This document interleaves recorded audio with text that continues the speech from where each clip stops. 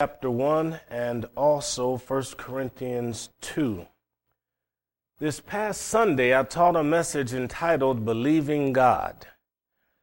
And we spoke about having trust in God to be our deliverer. We spoke about grace. We spoke about faith and how all of that works. And so tonight, I want to carry that forward a little bit. And in 2 Timothy chapter 1, I'm going to read verse number 7. And in 1 Corinthians 2, I'm going to read verse number 12. But 2 Timothy 1, 7, and the following verses first. For God has not given us the spirit of fear, but of power and of love and of a sound mind. Be not thou therefore ashamed of the testimony of our Lord, nor of me his prisoner, but be a partaker of the afflictions of the gospel according to the power of God, who has saved us and called us with a holy calling, not according to our works, but according to his own purpose and grace, which was given us in Christ Jesus before the world began, but is now made manifest by the appearing of our Savior Jesus Christ, who hath abolished death and hath brought life and immortality to light through the gospel. So that's 2 Timothy 1, 7 through 10. Let's go to 1 Corinthians 2, and I'd like to read verse 12. Now we have received not the spirit of the world, but the Spirit which is of God, that we might know the things that are freely given to us of God. So we want to teach on the spirit of faith tonight and show you what some of the scripture has to say about that. Let's have a quick word of prayer. Father, we're grateful this evening for an opportunity to fellowship again. What a wonderful way to spend a Tuesday evening. Lord, we pray that as we teach, that you give us all ears to hear. Help me to speak clearly. Give us all a faith injection in the name of Jesus. Amen, amen, amen. Okay, Paul is the writer of both of the letters where we have our verses. And in 2 Timothy, Paul has written to him, and Timothy was left in a city called Ephesus.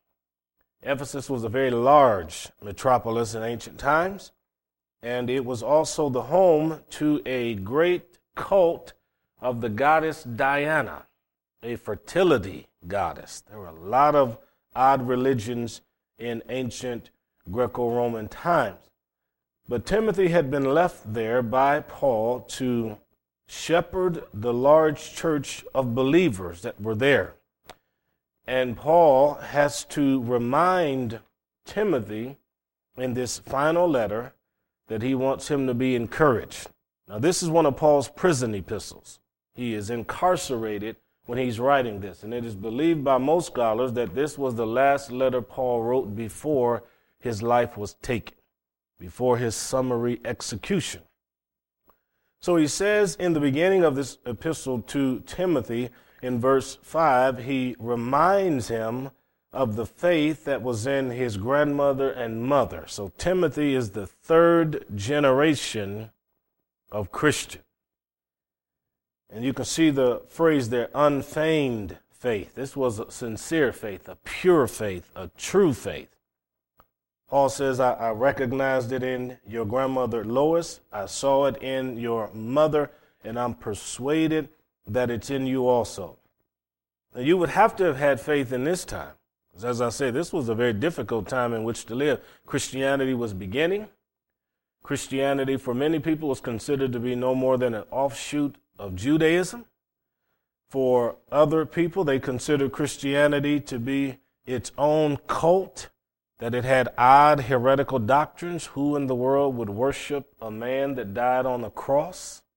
There were just a lot of people that didn't think Christianity was a good thing and that Christians were good people. And there are a number of ancient writers in Latin who claimed that Christians were cannibals because they didn't understand the Lord's Supper. When the verse talks about, except you eat my flesh and drink my blood. And so people who had only a casual acquaintance with that verse from John, I honestly believe that that's what Christians were doing. So you had a number of Latin writers that claimed that Christians would abduct your children and then they'd eat them, sacrificing portions of them to their gods. And Paul has to tell Timothy here that there's a faith that I've seen in your family and it's in you, and I've left you right in the hub of religion. And I want you to be strong there. That's what he's saying. So verse 6 then, having spoken of that unfeigned faith, he then says, now I want you to remember the gift of God that you received through the laying on of my hands. Now, Paul did have a ministry of putting his hands on people and people receiving various gifts, the Holy Spirit. We know in Acts chapter 19, Paul prayed for several disciples. It says, Spirit of God came upon them. They began to speak with another language. But having spoken of faith in verse 5, and then of the gift in verse 6 that he's to stir up, he then says in verse 7, God has not given us a spirit of fear, but of power and love and of a sound mind. Now we need to know that when he talks about the gift of God in verse number 6, that very well is a reference to the faith, but also to the fact in verse 7, he's received a spirit of power, love, and a sound mind. So faith and the Spirit are connected. In fact, Paul says it this way in 2 Corinthians 4:13, I believe it is. He says, having received the same spirit of faith, therefore I have believed and I have spoken. He's quoting Psalm 116, verse 10. And then he goes on to say, therefore we believe, so we speak. So there is a connection between your speech and what you believe. If someone asks you, are you able to do something? If you believe you're able to do it, more than likely you'll say yes. But if you don't believe you're able to do it, it's likely that you'll say no. But if you're a person of confidence in God, then you may go far enough to say, well, I'll give it my best shot or an earnest attempt. Or you may just be strong enough in your faith to just believe, you know what, I can actually do this. So this is what we want you to see. God wants each of us to have inside of us a spirit of faith for the environment and the atmosphere in which we live. We're surrounded by religion just like the people were in ancient times. There are a lot of people say they believe in God, they believe there is a God. Folks will tell you, I believe there's a God, I believe there's heaven, but I'm not sure there's hell. Or people will tell you, I believe in angels, but I'm not sure how that all works out. Some will even say, I'm not part of any kind of organized religion at all, but I am spiritual. So you run into people all the time that have some kind of belief, and you have to be strong enough in what you believe to not allow someone else's beliefs or persecution of your own individual belief to hinder you in your relationship with God. And sometimes this persecution gets so bad where there are physical attacks. When Paul preached, he often was thrown in jail. He was physically assaulted. We don't have to deal with a lot of that here in America right now, but you do know around the world, if you pay attention to different magazines like, let's say, Voice of the Martyrs and things like that, you read about Christians all the time that are incarcerated because they love God, martyred because they love God. Christians today that are beheaded. So imagine if you're on the receiving end of a letter like this from Paul, who's already in jail because of the gospel. And then he's trying to encourage you to not only believe God, but believe God to the point that you yourself may end up in jail as I'm in jail. And that is the kind of faith that we need to have. But verse 7 is important here. God has not given us a spirit of fear. Now we read in 1 Corinthians 2 that God has not given us the spirit of the world. The spirit of the world is carnal. It's sensual, wicked in a sense. But we've received the Spirit of God that we might know what is freely given to us. All of us like free gifts and benefits. God has provided those for us. So here we are.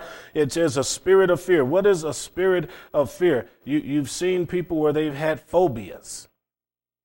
Some people are afraid of enclosed places.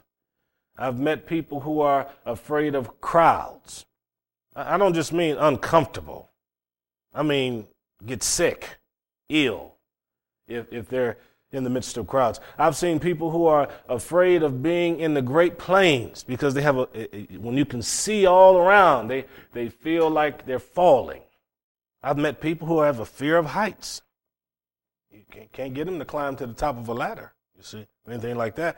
And certainly you can't get them to go up on the 30th or 40th floor of a building and look out the window.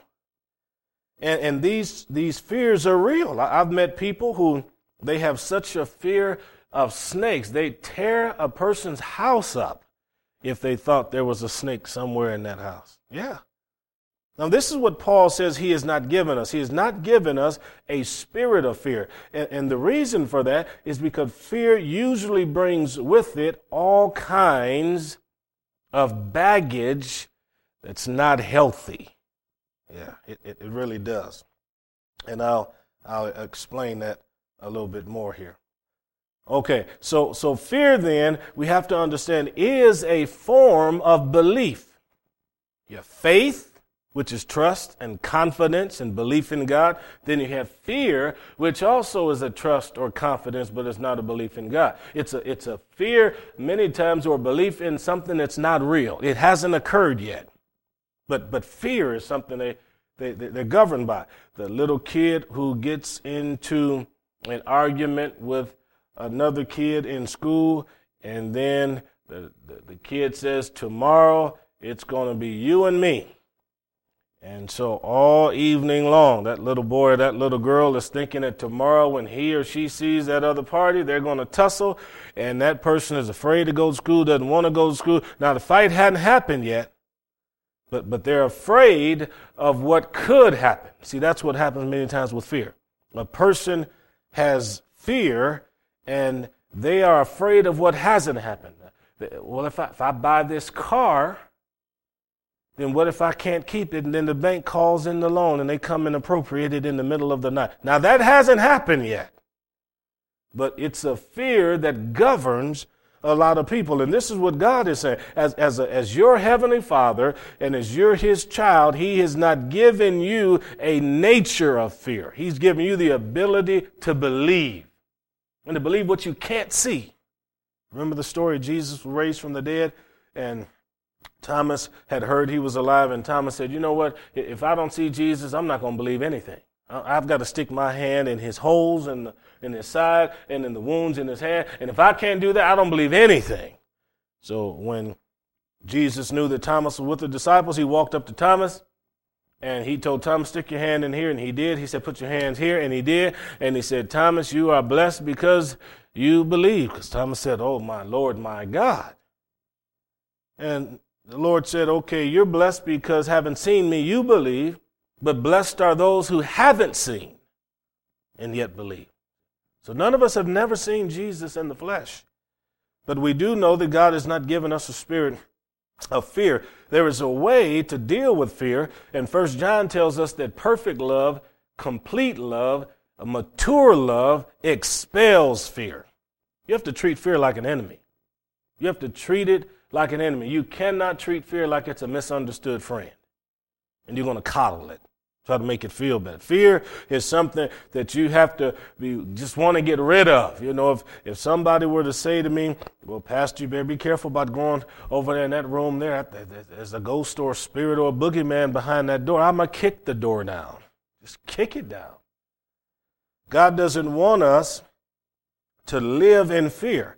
But he does say, rather than having a spirit of fear, here are the qualities exhibited by the spirit of faith or the Spirit of God. One is power. So God gives you authority.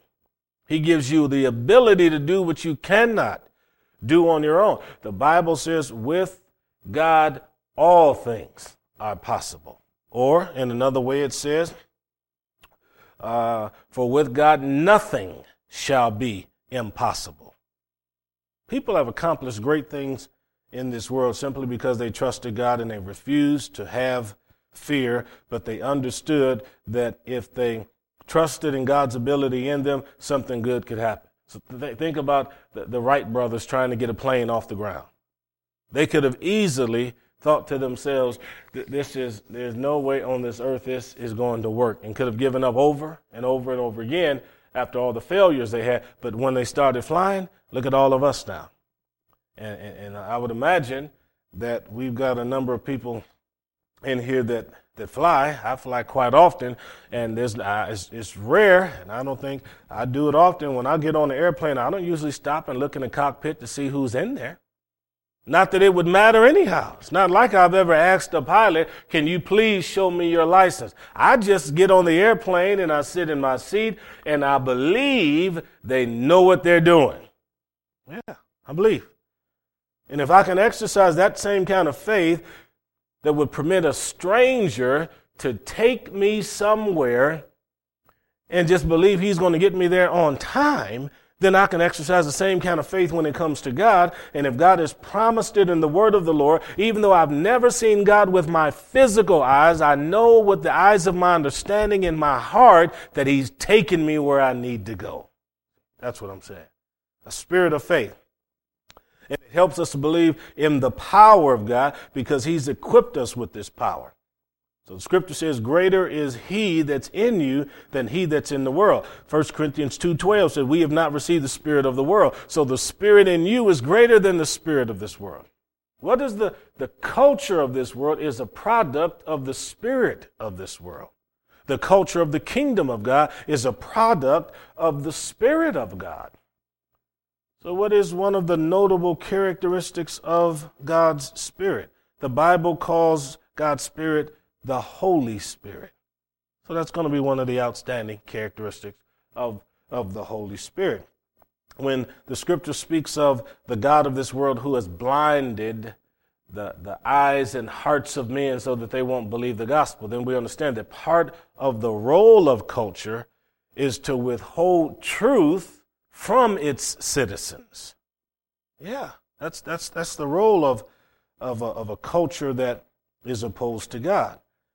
Now, the people who are involved with that culture don't see that, nor do they believe that's what they're actually doing. But that's from a scriptural perspective what Paul says is taking place. Well, the next one he says is a spirit of love. God's given you the ability to love the angriest people, the meanest people that there are on the planet, and God gives this love so that we can manifest God's love. Romans 5:5, the love of God is shed abroad in your hearts. That means that if you're a Christian, you cannot say, or I'll say it this way, you should not say, I can't love that person. Because it's not a matter of ability. You can. God's given you the power. And he's placed the love in your heart, so the capacity is there. It would be better if you just simply said, I will not love that person. See, that's more honest. I refuse to love him or her because I don't like them. And they get on my nerves. See, that'd be more honest if you just say that. But don't say you can't do it. Because most of us put up with and tolerate actions and attitudes from people in our family that we would never put up with or tolerate from the neighbors. Yeah, we just cut them off in a heartbeat and say we didn't care if we didn't see them again. God has given you the spirit of love so that in the midst of this world you would be able to continue to walk with him. And remember, love expels fear. So when you love God the way you should love God and love one another the way we should love one another, then we're not afraid of one another. We're not afraid of God. God's nature is good. But then the scripture also says of a sound mind. Now that's important because fear produces emotions that oftentimes are a product of an irrational mind. At that moment, a person's mind is not sound, which is why they tell people you ought to be careful about when you make major decisions in your life. See, if you're walking down the road and then all of a sudden a dog comes up behind you and you don't know the dog is there, then suddenly the dog barks and then you turn around and jump. Or if you're in your house and you turn and you walk down the hallway and you turn right into the kitchen and you don't realize that somebody in the house is there trying to scare you and they jump out and they say, boo, and then you just shriek. I know people do that because I do it all the time. Yeah. Yeah, I meet them sometime right at the front door of the church, and I hide right in that space where when they're looking at the window, they can't see, and I'll do just like this. And then when they open up the door, I stick my head out and say, "Praise the Lord!" And you hear all this screaming going on. Well, the reason people are screaming is because at that moment, there is an emotion that is manifesting itself. And God gives us a spirit of a sound mind so that as we're confronted with different things, that we don't act irrationally and do things that later on could be very problematic. I've seen people try to surprise people and it goes the wrong way. Yeah. They used to say in the military, people are not responsible for what they do the first 30 seconds. They wake up from a dead sleep. So they tell you to stop just waking people up, because what they used to do, they used to toss a garbage can down the center of the squad bay, and that's how we all got up in boot camp, and just terrified us. But we jump up, we'd be so shocked. People would hit their heads on the bottom of the upper guys' bunks, and then every morning you had somebody bleeding.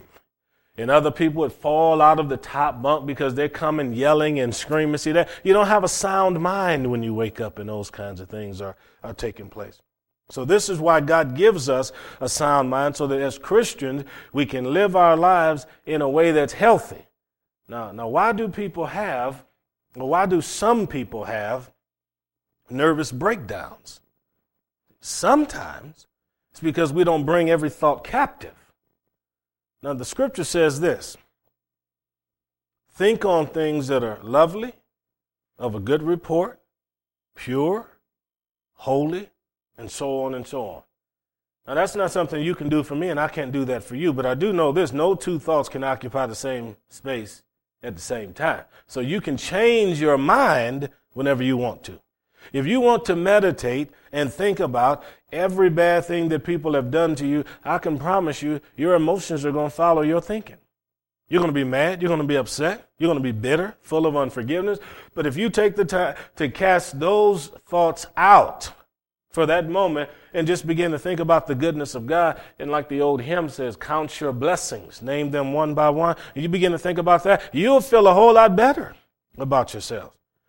And oftentimes, the person who meditates on things that depress them, things that beat them down, abuse that has come to them, if they're not careful, then the adversary, the devil, he gets in the middle of that, and pretty soon you're dealing with somebody who is so pushed down that they can't rise up. And then I don't want to leave the house, keep all the curtains drawn. Then I become moody. And if I become moody, then there's just really no telling what in the world's going to happen when I get upset, because when I'm having these mood swings, it's going to be tough. And the adversary likes to move into that and take advantage of that. The scripture says here in verse 7, God has not given us that kind of a spirit, not a spirit of fear, but one of a sound, healthy mind. And he says, Timothy, since you've received that, in verse number 8, do not be ashamed of the testimony of the Lord. So you don't have fear. So do not be ashamed to tell people that you're a Christian. Sometimes believers get in the company of non-believers, and they don't want anybody to know that they're Christian. So what they'll do is they'll blend in. Well, if you're with the good old boys and you're having coffee, or you're with some of the ladies in town and everybody's having a good time, then, it's easy to just kind of fit. Everybody else cussing, why not just get involved, do it too? Just a couple of words, not going to bother anybody. Well, it can. It can affect your testimony. It can. Well, if he says here, don't be ashamed of the testimony of the Lord, then we have to know the story of Jesus to realize what we shouldn't be ashamed of. Don't be ashamed of the fact that we say Jesus was born of a virgin. Yeah, we believe that. And that's what the people in the first century church believe. Now, I can tell you right now, that's not a belief that's popular in most Bible colleges and seminaries and universities. religious departments of universities. You say something like that. You believe that Jesus was born of a virgin. They say, what other superstitions and myths you believe in? Yeah. But, don't be ashamed of it. If you say that Jesus lived in this world without sin, that's a good thing too. Paul, he would have had to let Timothy in on all of this because in Timothy's time, the Greeks and the Romans had many beliefs about gods who came down and slept with women and produced these half-God, half-men like children. We use the modern word heroes. That's the ancient Greek word to describe a person that was half God, half man. See, that superhuman power and strength.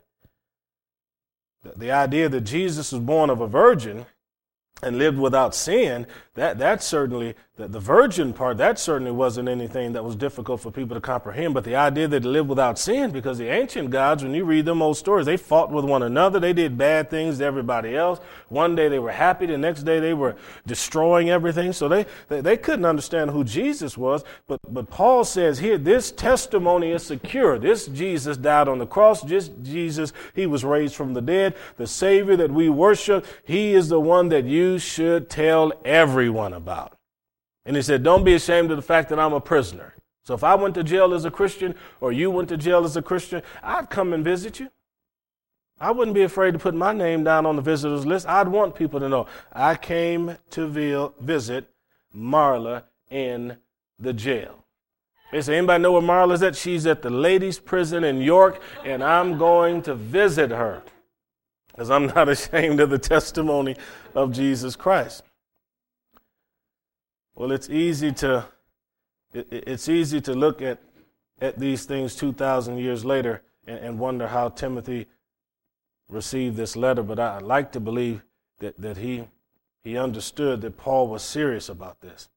And he says to him in verse 8, don't be afraid, or he gives him the command and imperative, you should be a partaker of the afflictions of the gospel according to the power of God. So if you're going to have to take a beating for Jesus, Timothy, you take it. You own it like a man, but don't be afraid. That's what he's saying. To be a Christian means that you have to be willing to take up the cross and follow the Lord. And there will be people who will stand in line to drive a spike through your hand or stick a spear through your side, figuratively speaking. There's always somebody that won't like you, that'll be envious of you, jealous of you. And because of those feelings that they have, they'd rather see you go down rather than see you go up. They'd rather see you demoted rather than promoted. But Paul said, enter into those afflictions according to the power of God. And then he gives us some information about God, who, number one, saved us. Number two, called us. So let's work on that. He saved us. He delivered us from sin. So we come out of darkness into the light, out of the world, into the kingdom of God. The Lord gives us a spirit of faith. He gives us the ability to believe that Jesus is the Son of God. But that's not enough. He gives us the ability to live the Christian life. A spirit of faith is in you to manifest Jesus in every aspect of your life. Yeah, you can do that.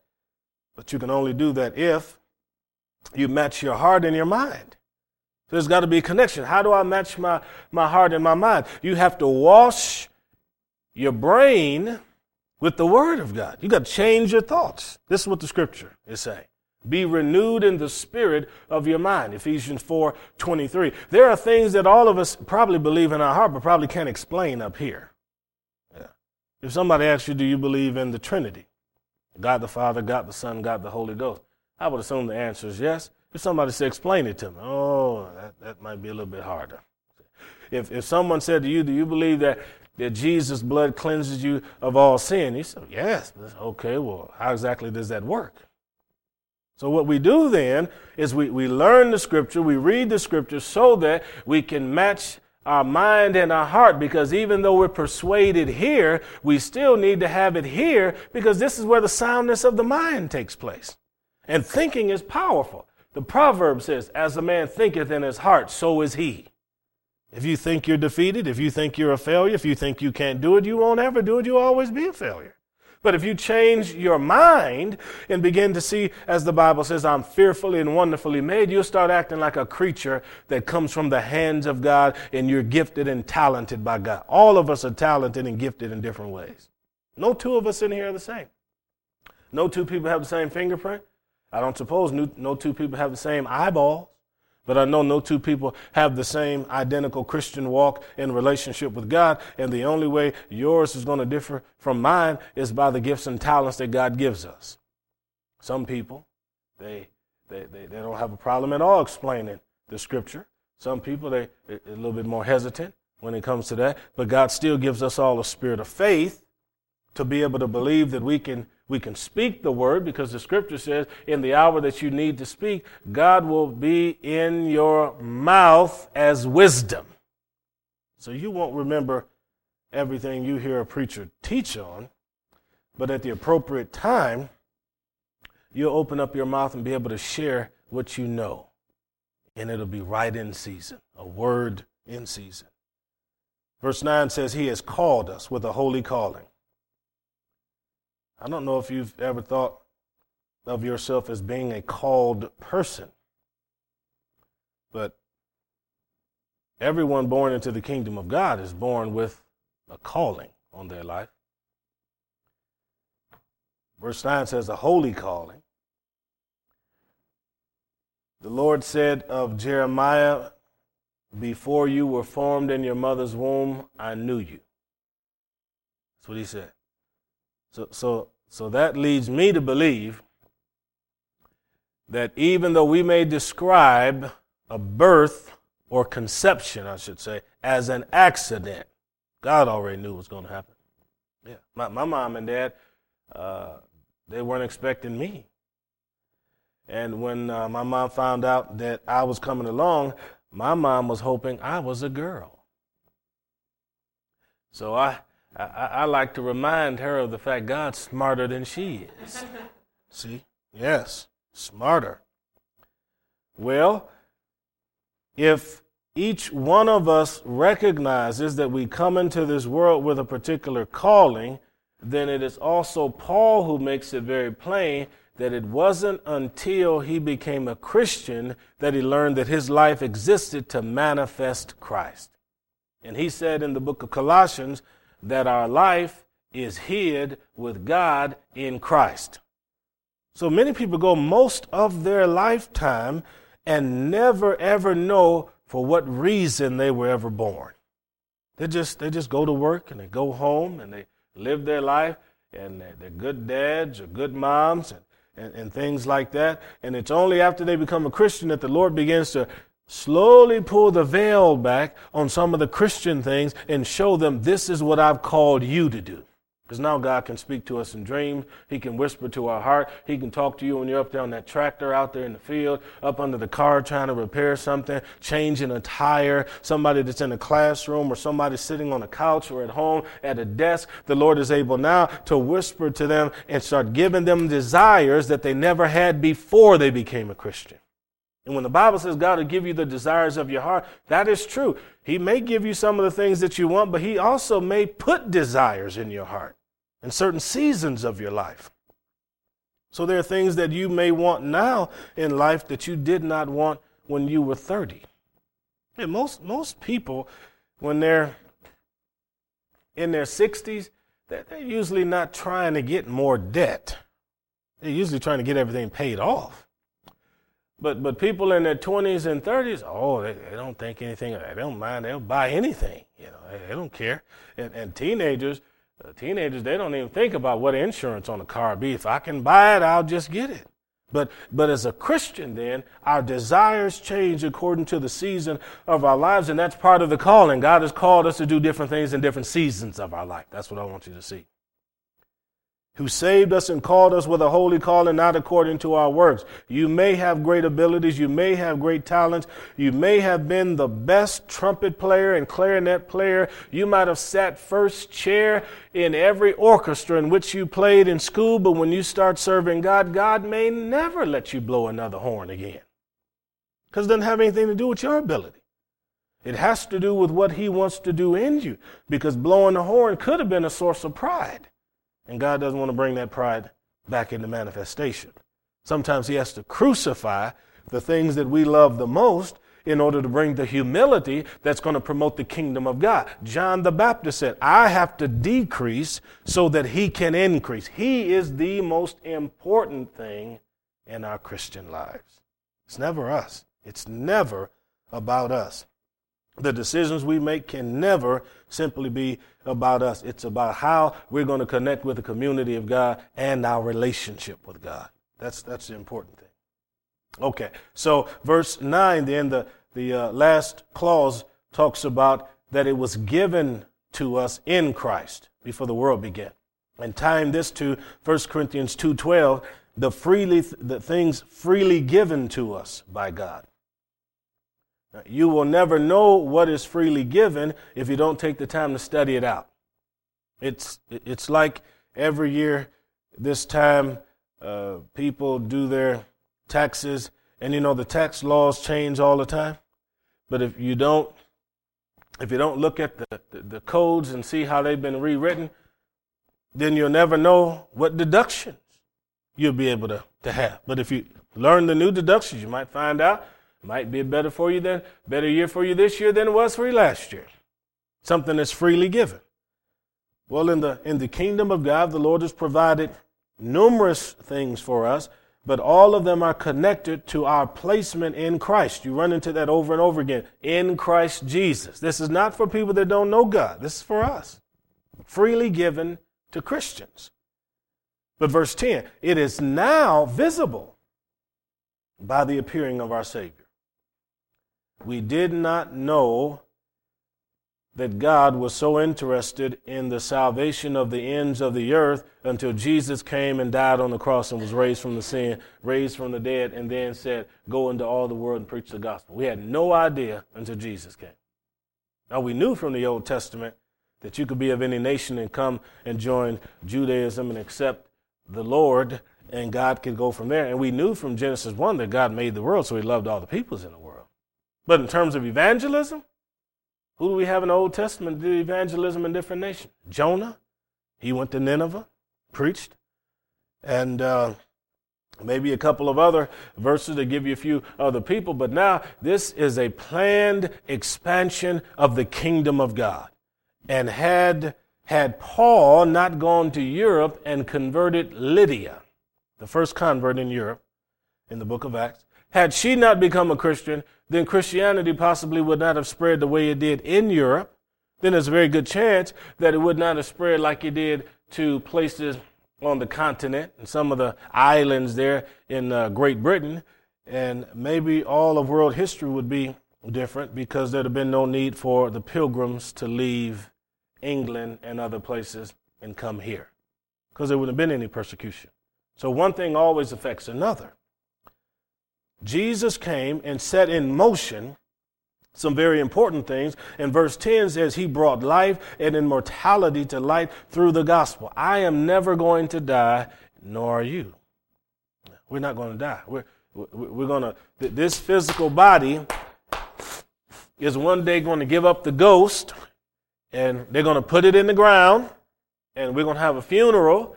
And somebody's going to stand over us and give a eulogy, which is a good word. But by the time they have the funeral and speak the good word, we're already going to be in the presence of the Lord.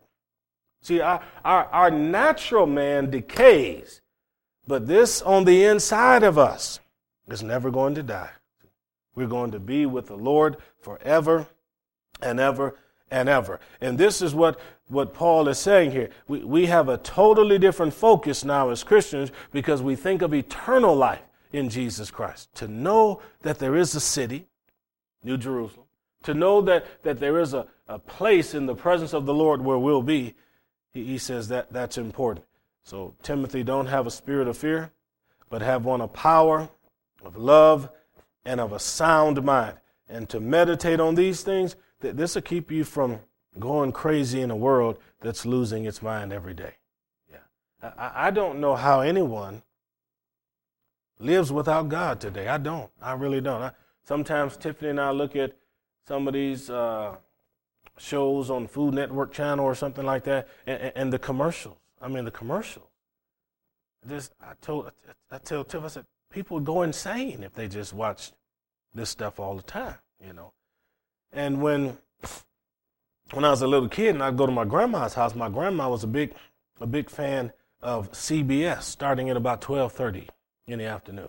That's right about the time all the, now the Bold and Beautiful and As the World Turns and used to be Guiding Light and all that kind of a thing. And whenever Tiffany and I would go home, she was always surprised because I'd go visit one of my older aunties who still looks at all of that, and we'd sit down in the room, and with my auntie, you only talk on the commercials. It's the only time you talk. She's not hitting pause for anybody, just on the commercials. So we go over there sometimes, and we'll sit down in that room, and that stuff will be on, and I'll look, and I said, oh, my Lord, you mean to tell me Mr. Abbott is still on there after all these years? And Tiffany just shakes her head, like, how do you know? I said, these people been on here for 30 or 40 years. I still remember who these folks are. But now, though, when I look at some of the storylines, I said, wow, this stuff isn't fit for anybody. Because she done been with everybody in his family, and he done been with everybody in that family. Folks, God gives us the ability to have a sound mind, but we have to do what we can to hold it together with the Word of God. Yeah, I'm not saying you've got to be an ostrich and bury your head in the sand, but I am telling you, you'd probably be better off as an ostrich than you would looking at some of this stuff that comes on today. This stuff is destructive. But the Christian is not given a spirit of fear. I refuse to be the kind of person that even though there's a lot of stuff going on in the world that I don't like, that I'm going to be afraid. I think we should be the peers causing the pressure rather than the ones under peer pressure. And when I have opportunities to speak in different places and people are asking me questions afterwards, they say, how can you just stand up there and just say some of these things you say, even in schools and stuff, just so boldly, just like there's just no other way to see it. I just say, well, as I see it, there is no other way to see it. And I understand you can teach a variety of perspectives in order to help people think about things in different ways, but there are some issues in life that just don't change. Jesus Christ is the Savior. That's all there is to that. I don't have a whole lot there's no room for me to wiggle on something like that. And God hadn't caused us Christians to be afraid. We're supposed to be people of boldness and courage and might and trust in God, and no matter what takes place, we're supposed to believe God. The doctor says to me, Daryl, it looks like it's terminal. We give you about 1.5 years. I say, doctor, I appreciate all the medical technology and everything that you have, but I got a physician that's greater than you. Or I may not say that, but I will say this. I'm going to be trusting the Word of God, and I'm going to believe God. You say 1.5 years, doctor up in heaven is going to give me 10. That's what I'm going to believe God for. Yeah, and that's no other way to live. The only other thing to do is you allow people's words to shape how you live. Remember, going back to what I said earlier about the words. As a man thinketh in his heart, so is he. So somebody says to you, you're never going to amount to anything. Kids hear that all the time. You're going to be just like your dad. You're going to be just like your mom. They weren't anything. You're not going to be anything. So kids grow up shaped by those words, and they honestly believe, I'm not supposed to accomplish anything or do anything. That's not how this thing works at all. You do not have to be shaped by somebody else's thoughts. When someone says to you that, if they ask you, how are you doing today? And then you say, oh, I'm doing pretty good. Then they say to you, well, are you sure you're doing good? I mean, you don't look well right now. You're tired or something. Well, I do feel a little tired. Is everything all right? You just look flush. Just maybe you're pale or something like that. Have you got your blood checked lately? Well, I have been feeling a little bit weak. Might be a little anemia setting in after a while. And if you're not careful, somebody will have destroyed your entire day inside of 15 minutes. So, the best way to do that is when people ask you how you doing, say, I'm blessed and highly favored of the Lord. Because that's not based upon how you look. That's a condition God has provided for you. I'm blessed and highly favored. Hey, Pastor, how you doing today? I'm blessed, sir. I'm blessed. And just keep walking, keep going. And I don't have to get into all of the other things that come up. So just believe God, folks. Trust God. He's given you spirit of faith. Let's pray. Father, we thank you and we love you. We appreciate the fact that the word is true. You are slowly changing our minds each day as we read your word. So God, we pray that you make us stronger. Give us confidence in you to know that you are greater in us than the world is, Lord. So God, we appreciate all that you've done, all that you're doing, all that you are going to do in Jesus' mighty name. Amen, amen.